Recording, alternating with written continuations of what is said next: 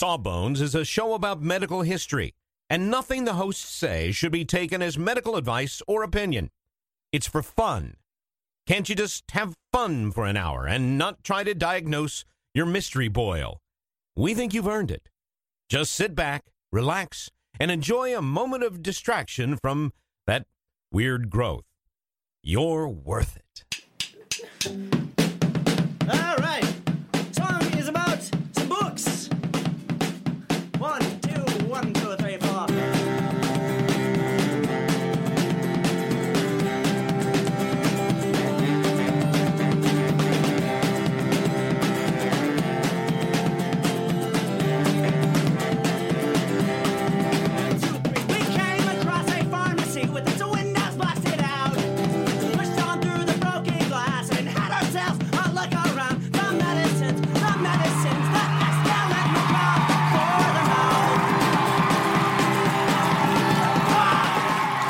Justin McElroy. Whoa, listen, they're going crazy for it.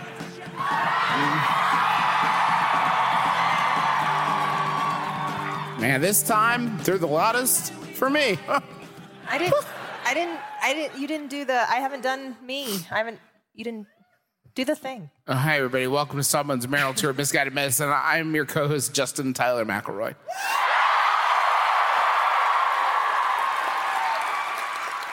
And I'm Sydney Smurl McElroy. It's bracing. It's bracing.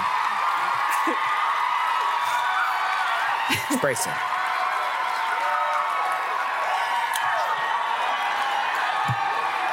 Okay. So we're sorry. What's up, Denver? What's up? Hey. Wow, excitable. Sorry about the hold up, getting started, but we hadn't started late. You would have heard that awesome Harmar Superstar track. So worked out for everybody, I guess. Sid. Yes. We tried to go thematic. Yes, whenever we go on the road, as it were. Yes. And so whenever I started asking people like, oh, we're going to do a show in Denver, what medical thing... When you think of Denver, Colorado, yeah, everybody says weed, y'all. Everybody, which is great, except one, we already did an episode on marijuana. Sorry, we did that already. And two, like, you guys all just do it for funsies here. So. Yeah. Not all medical. Yeah, you're just getting high. Which is totally fine, but that's not the show. As people who hail from a state that still respect the vision of our forefathers when they made weed illegal. You mean it a is distasteful. state that legalized medical marijuana last year, but has no dispensaries, so it doesn't matter. It's just legal in name only. I know, it's a bummer. So we didn't do weed. No. So Justin and I started talking. What else could we do? And we came up with Rocky Mountain Spotted Fever. Because Rocky Mountain sounds good, right? They're right there. When you make your world famous beloved course beer, you're tapping the Rockies. I hear all about it. So we assume that would be Rocky Mountain Spotted Fever would be like one out of every 3 people here has got to have it. You assume, right? There's got to be like clinics. That's why they made weed legal for all the Rocky Mountain Spotted Fever. So I did all this research. I found all these neat stories about it. And in my research, among the facts that I discovered about Rocky Mountain Spotted Fever is that it almost never happens in Colorado. It's incredible, which is great. I mean, that's good for you guys. But it's incredibly rare here. So I just feel really excited about that. Congratulations, Colorado. It's actually, what's really interesting, it's completely misnamed because it doesn't really even occur very often in the Rocky Mountains anymore. Like it can, but it's mostly in the South and Southeast United States. So what is it? Okay. Well, first of all, several people recommended this. Heather, Kendra, and Brittany. Thank you. And Rocky Mountain Spotted Fever is a bacterial infection. It's caused by an organism called Rickettsia rickettsii. Whoa. Which That's is good. It's named for a dude, which we'll talk about the dude. Did he put his name in both of them? He did. Nice. My man. All right. His bacteria. So it's carried by ticks. There are different species of ticks that can carry it, but the most common are the American dog tick and the Rocky Mountain wood tick. And you do have those ticks here. They don't tend to carry Rocky Mountain spotted fever here, which is good.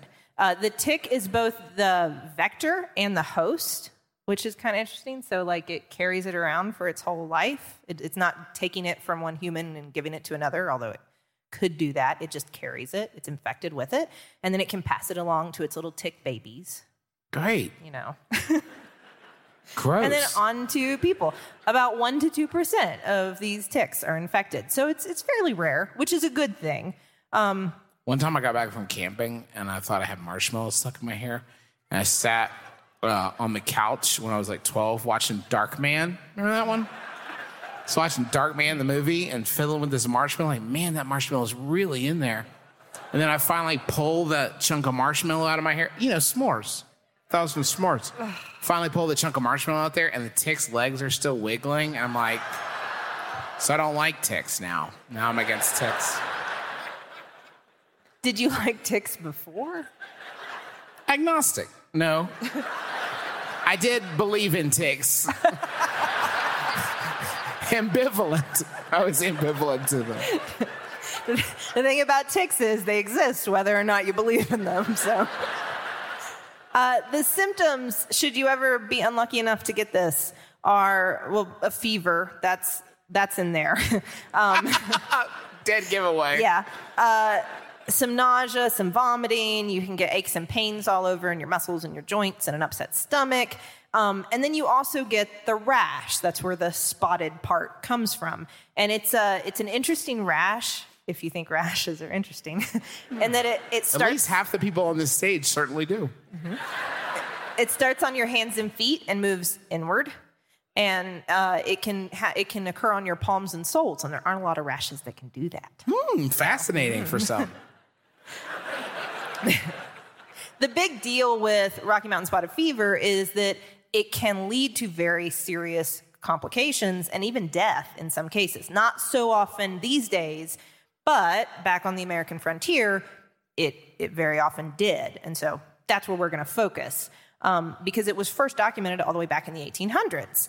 Back then, a lot of different names for similar diseases probably overlapped. So they called it a lot of the time black measles because the rash can get, the rash is petechial, which is like broken little blood vessels under your skin, and they can like get darker. So it looked like measles, but really dark. Like Petechia, you get those on your nose? Is it gym blossoms? Is it the same thing?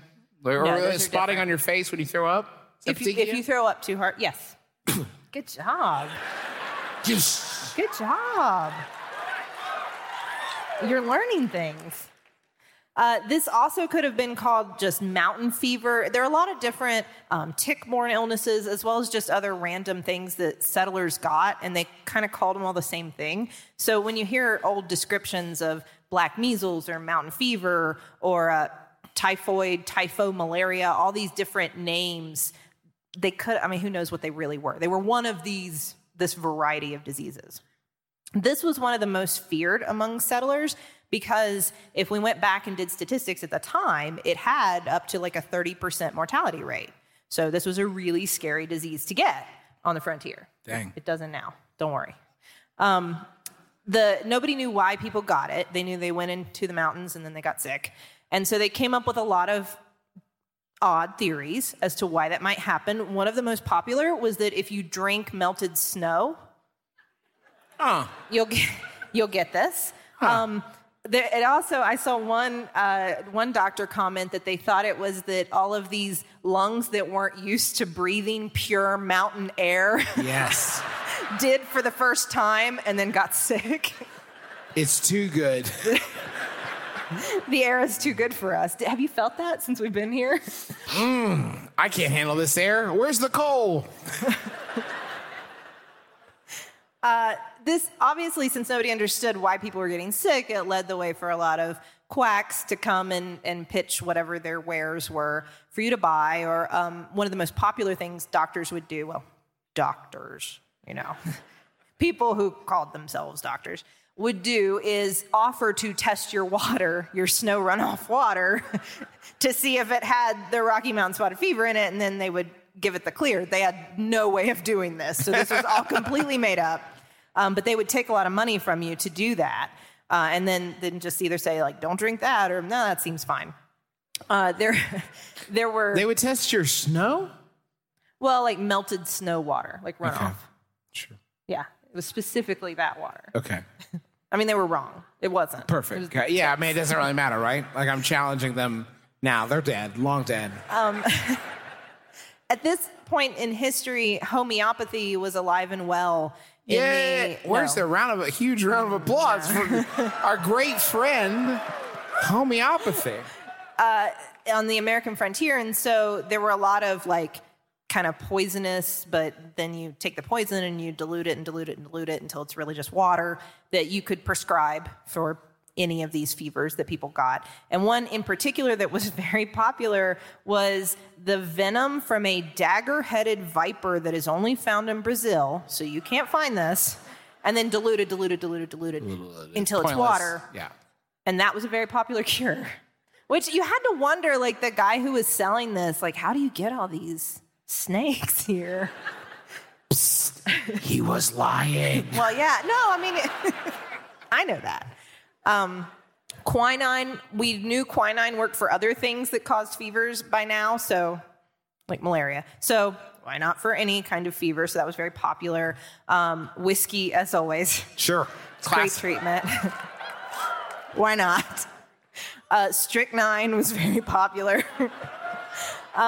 There was something called Dover's powders that a lot of people used. And Dover's powders was a specific patent medicine, so just a medicine that a guy made and sold to a lot of people. And most patent medicines contained something that was either narcotic or just made you like drunk, like alcohol. This contained ipecac, opium, and morphine. Whoa! So... That's legit. I'm throwing up, but I feel great about it. And also, who could use a nap? Because now a lot of people just had no idea. They didn't have access to these medicines, and so they were just like, I don't know, drink a lot of water, take a sponge bath.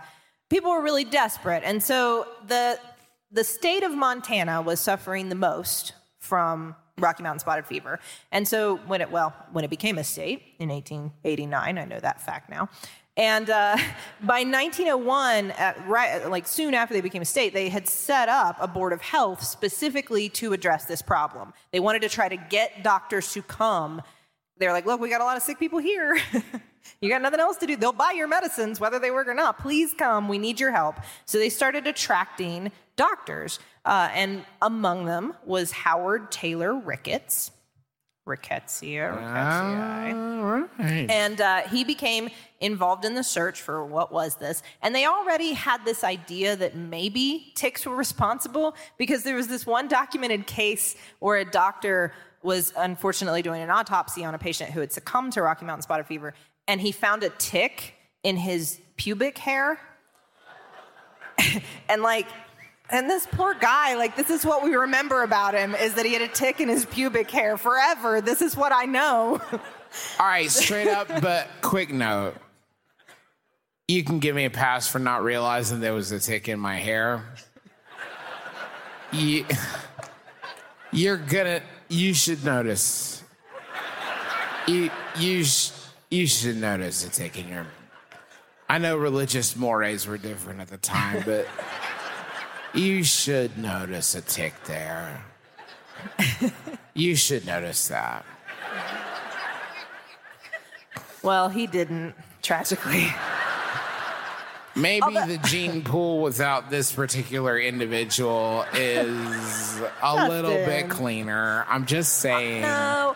You should notice a tick in your pubic hair. To be fair, this is something I should have mentioned. Unlike with Lyme disease, which is spread by ticks, and the tick has to be attached for quite a while to get Lyme disease, With Rocky Mountain Spotted Fever, it doesn't. You can actually get it pretty quickly from the tick. So, you know. Maybe the tick left? Maybe it was, no, I'm saying maybe it was only there for like an hour. Probably not, because he died of Rocky Mountain Spotted Fever, so it wasn't. So it was there for a long time. So it was there for several weeks. The tick no-scope this dude. I'm just saying. Like, the tick's like, what's up? You're dead. Bye. And I'm sorry, sir, did you say several weeks? Excuse me? I mean, it could have, well, at least probably a week incubation. Come on. And then that could have been as little as 10 days. Yeah. It's too Maybe. much, though. I don't know. When you said to be fair, I thought you were going to say, back then, pubic hair was made of ticks. Like, that's the only excuse. You gotta notice that. Listen, there's not a lot of medicine. You're gonna have to meet science halfway, such as it is. And you've gotta notice the ticks in your pubic hair. Old-timey people. The medicines that escalate macabre for the mouth. Sydney, you know how you're always saying that you'd like to build a Justin McElroy fan site full of all your favorite quotes, clips, videos, and hunky pictures of beloved podcaster Justin McElroy? I don't remember. Well, there's no need to wait any longer, Sydney, because Squarespace is going to make it easier than you could possibly believe to make a website all about your favorite hunky podcasting superstar. I don't think I was going to. Squarespace, what is it? It's a tool. Think of it as the palette of a web design artist. But you don't have to be a web design artist. You could just take stuff off the palette that is created by real people that know what they're really doing and put it from the palette onto the easel. The metaphor is broken down. Basically, you're going to be able to create great looking websites that have fantastic customer support and help you unlock your creativity and do whatever you want to with your small business or podcaster obsession. You can sell products. You can post your videos. You can share your stories about how Justin has shaped your life and is also a fantastic father. Folks, you got to stop waiting to make your Justin McElroy fan site. Go to squarespace.com/sawbones for a free trial. And when you're ready to launch your Justin McElroy fan site, use offer code SAWBONES to save 10% off your first purchase of a website or domain. We have just started rehearsing for the summer theater. That's right. Summer starts in March around these parts, and that means we don't have much time at all in the evenings to make dinner. But we will not be just consuming Wendy's, although there will be some Wendy's consumed, but we are going to have a little extra help with Factor, which delivers ready-to-eat, delicious meals right to your door, and not like junky stuff you get out of the freezer aisle, whatever. This is real high-quality, chef-crafted stuff that in 2 minutes you're ready to eat it. I'm talking about some Southwestern-style turkey and mac. I think this week I'm going to be enjoying a shredded chicken taco bowl is part of my plan. But they got like fancy stuff. Listen to this. Where are you going to get this? Truffle butter filet mignon. I mean, seriously? From a box? Pre-prepared? All I got is 2 minutes? I'm eating filet mignon? That sounds delicious. Yeah, it sounds delicious. And you can give these a try. And it's not just these meals. We're talking pancakes, smoothies. They got some great wellness shots that are surprisingly delicious. And the meals you just eat and eat. There's no prepping, cooking, or cleanup. Get as much as you need by choosing your meals every week. You're going to get exactly what you want. No surprises here. And the meals, I can say, are delicious. So what do you got to lose? Head on over to factormeals.com/sawbones50 and use code sawbones50 to get 50% off. That's code sawbones50 at factormeals.com/sawbones50 to get 50% off. So Dr. Ricketts, based on this story of the pubic hair tick, began to investigate, could ticks be the source? And he actually was the one to confirm, of course, that yes, this is being spread by ticks, and here's the organism, and he got to name it in 1909. So it was pretty quick that he figured all that out. This is kind of the story of Rocky Mountain Spotted Fever, is somebody would come in, figure something out, and then I don't know. People don't like to stay in Montana for very long. I don't know what the deal is, but then they leave and somebody else comes up and takes over. So like he figured that out and was like, I'm gone now. I'm leaving. So he took off to go study typhus in Mexico right after that. And tragically, he died of typhus in Mexico, unfortunately. I mean, firsthand experience is the best teacher, I guess. The next person to come take over to confirm all of this and collect, like to try to see like how many ticks and what other animals, maybe is it in just ticks in humans or are there other animals getting this too? The next guy was someone named Clarence Birdseye, and he was training in the Bitterroot Valley. This is where a lot of these cases were. To understand like the life cycle of these ticks and the rickettsia and all that. And so he collected just tons, 717 small animals and 4,500 ticks. He bagged and tagged and figured all this out and gave everybody this knowledge. And then he took off to go develop the concept of frozen foods because his last name is Birdseye, and I'm not kidding. Birdseye frozen food. Whoa, really? Or that guy, yes. So he had like this little brief segue into catching rodents and ticks, and then he went and made frozen food. And it's the first time I'm ever glad I didn't make a dumb joke. I was like so close to being like, oh, like frozen food. But it wasn't. It was that one. The frozen vegetable guy. I guess Birdseye isn't that common of a name. So he did his thing, and then he went off to make frozen vegetables. So that's nice.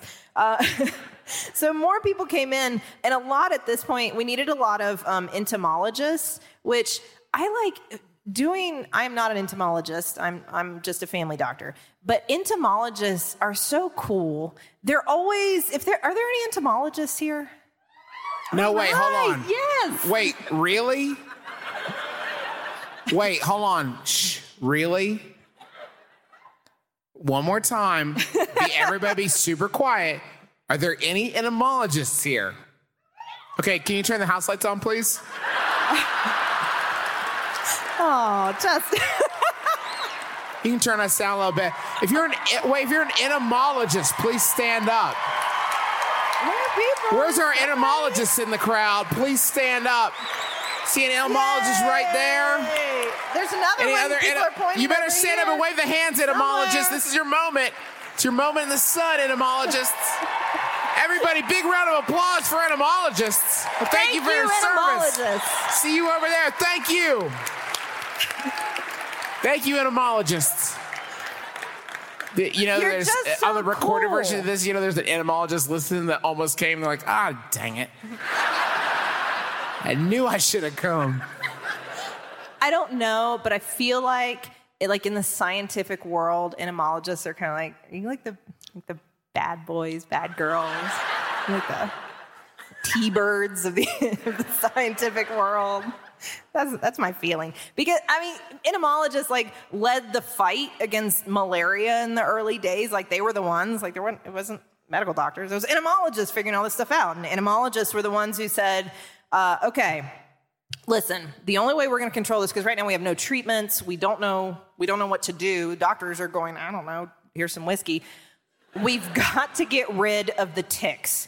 So we're going to start a tick eradication program, and we're taking on the ticks. Mankind, let's do it. And they started with that, and then they said, and the only way we're going to do that is if we get the ticks off of all this cattle.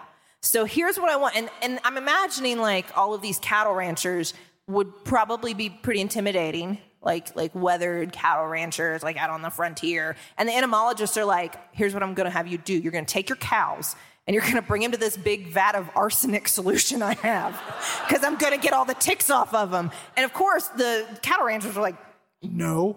They were like, oh yeah, because I've got the whole state government's behind me.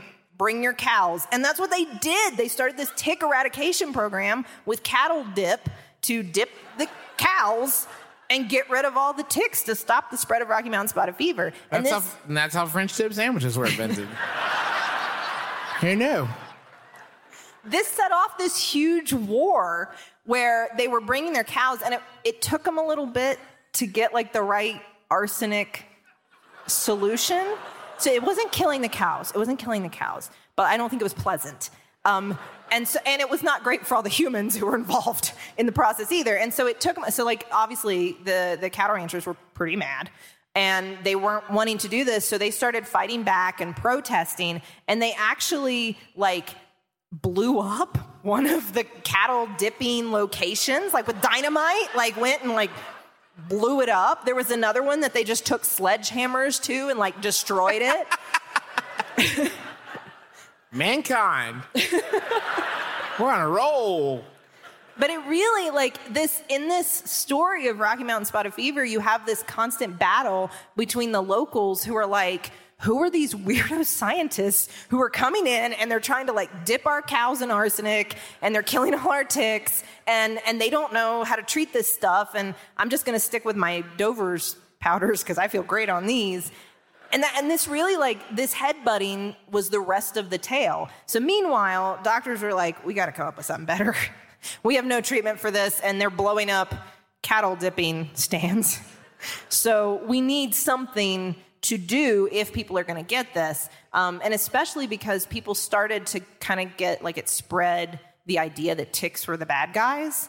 And so people started carrying carbolic acid, just a strong corrosive acid, with them. And if they would find a tick, they would remove the tick and then put carbolic acid on their skin, thinking like this will stop whatever the poison is from spreading. And it did. No. All right. No. I'm 50-50, folks. I had to take a shot. So two doctors started, two new guys came in, Roscoe Spencer and Ralph Parker, decided, here's what we need. We need a vaccine, because vaccines are awesome. And yes,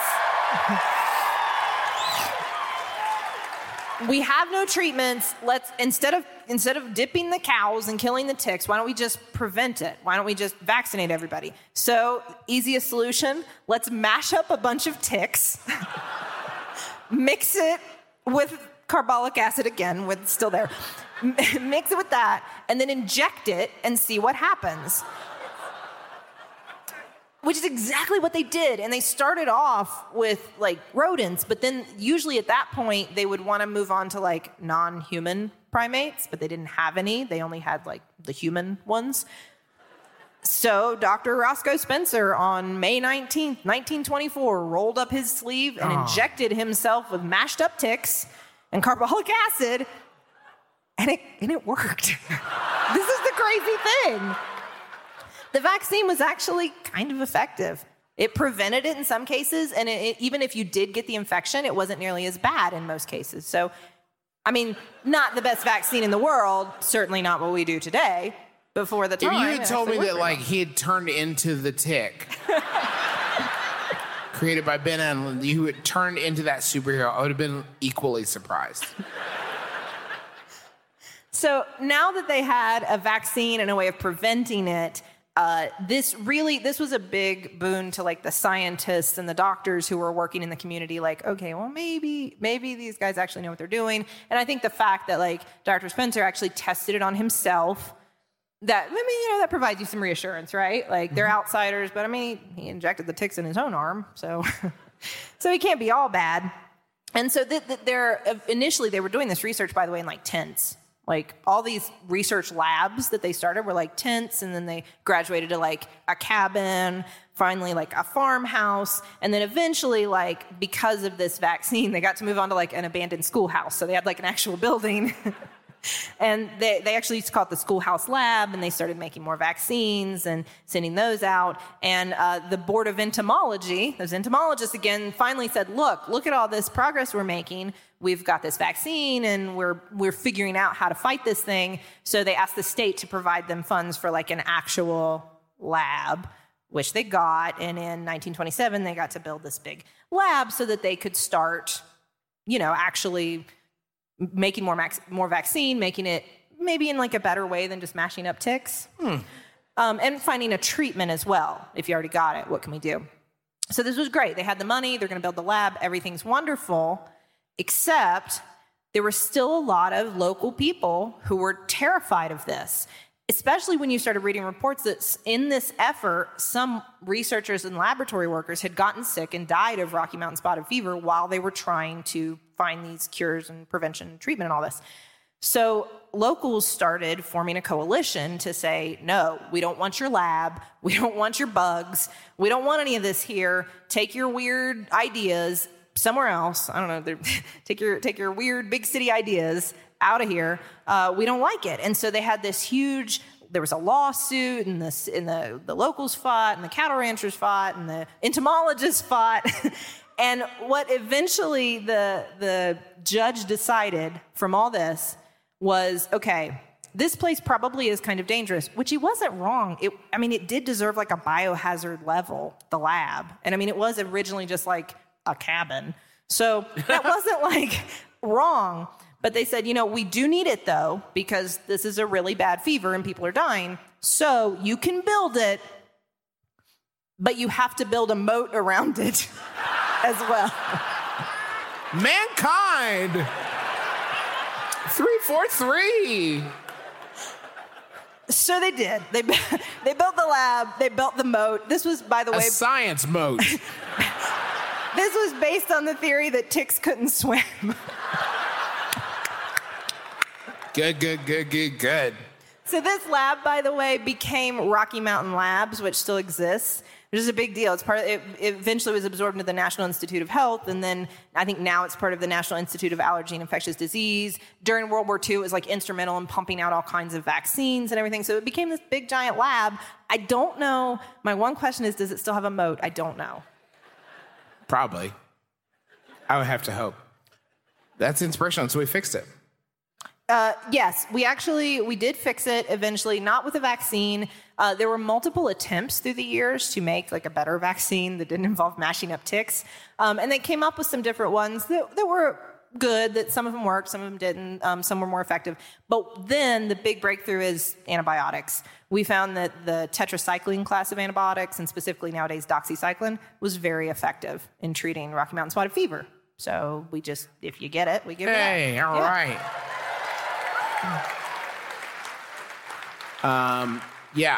So that is an impressive victory for science. This used to be a terrifying thing, and now it's... We dropped the mortality rate from, like I said, back in the day, it would be like 30% to around 0.3%. So it's still a serious infection. So, you guys don't have to worry. We're in Colorado. But we still treat it very seriously, but now we're way better at treating it. In fact, this is extremely inspirational. We actually have a very brave young boy who survived Rocky Mountain spotted fever. This is true.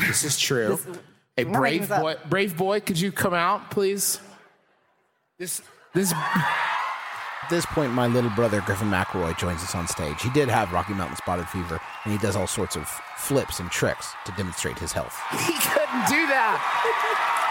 If you had seen him just a few short years ago. Thanks, brave boy. Thank you. What a story. What an inspiration that young boy is. He lost a little bit of his peripheral vision, but... Well, this is funny. all true. Wow. I'm going to tell him you laughed. When Justin first told me that, I thought, that can't be right. I actually went to Clint for confirmation. Like, is this true? Mm-hmm, yeah. So now we're like 50-50 whether or not it's true. Griffin says it's true. Thank you so much for having us here in your beautiful city, Denver.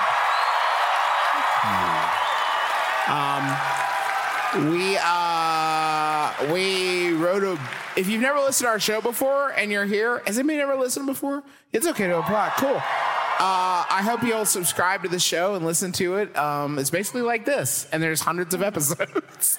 But we've also got a book. If you'd like to check out a book, it's the Sawbones book, cleverly enough, and it's at bookstores everywhere and on Amazon and everywhere fine books are sold. So go buy yourself a copy and or 3 or 4 or 5 and put food on our child's table. Thank you so much for having us. Thanks to Paul. Thanks for coming, Paul. I guess. And Sid, do you have anybody you want to thank? Thanks to Maximum Fun Network for having us as part of their extended podcasting family. Thanks to the taxpayers for using their song Medicines as the intro and outro of our program. Sydney, anything else to add? No, thank you to all of our family backstage who is taking care of our children. For watching our mini children. Yes.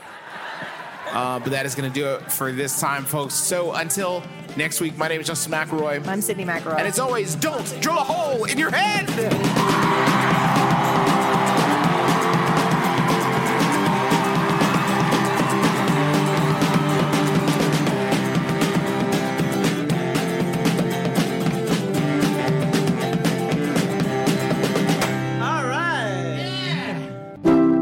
MaximumFun.org. Comedy and culture. Artist owned. Listener supported.